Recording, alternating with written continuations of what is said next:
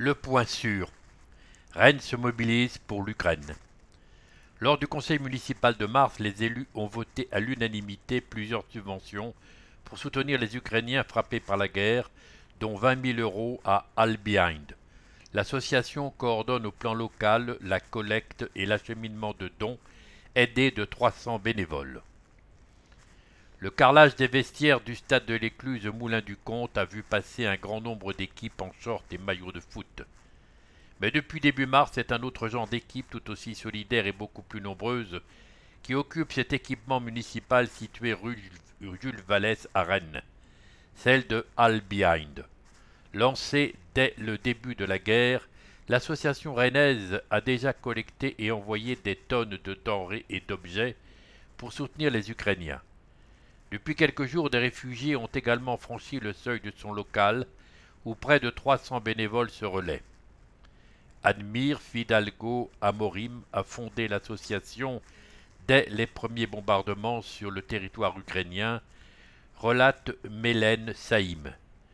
J'ai vu son appel aux dons sur les réseaux sociaux et je suis devenue cofondatrice de l'association. Désormais, l'équipe de 4 cofondateurs est accompagnée de 300 autres bénévoles chargés de trier, mettre en palette et expédier les dons reçus.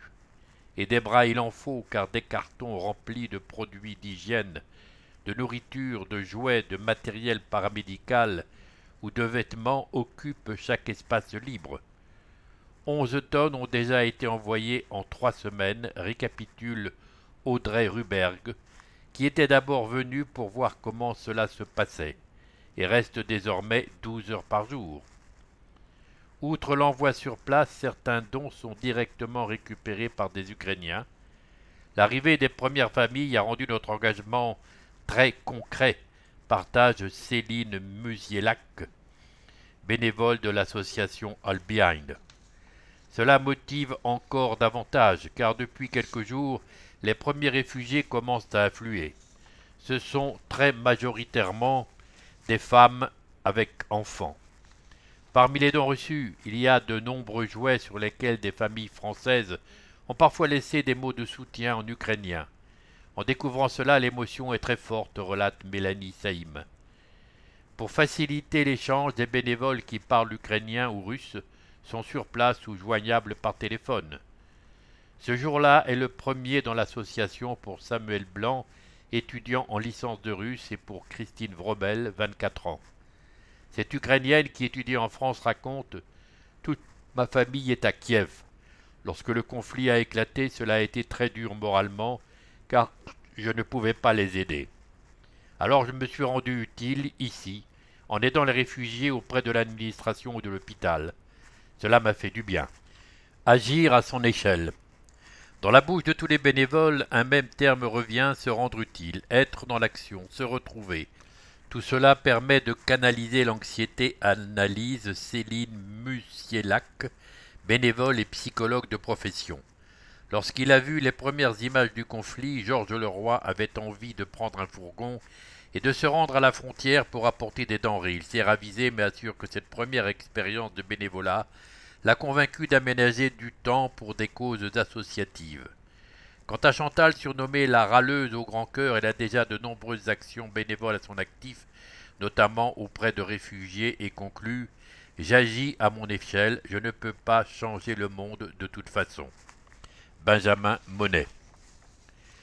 La ville de Rennes a voté une subvention de 20 000 euros à All Behind et une autre de 30 000 euros au profit du FACECO, F-A-C-E-C-O, le fonds au ministère de l'Europe et des Affaires étrangères permettant aux collectivités de répondre rapidement et efficacement aux situations d'urgence et à la détresse des personnes affectées.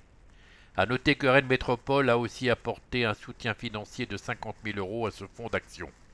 Gratuité des transports.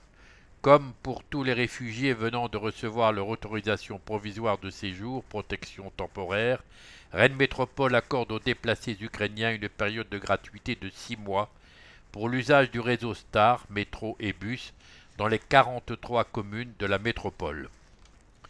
Une photo de Madame Appéré, maire de Rennes, devant un micro, déclarant La stratégie de destruction sans limite engagée par Vladimir Poutine est un danger pour toute l'Europe.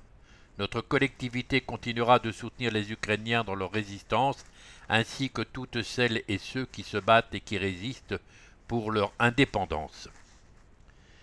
Guerre en Ukraine, comment aider? Après l'invasion de l'Ukraine par la Russie, nombreuses sont les demandes et les propositions de dons, d'aide matérielle et d'hébergement solidaire.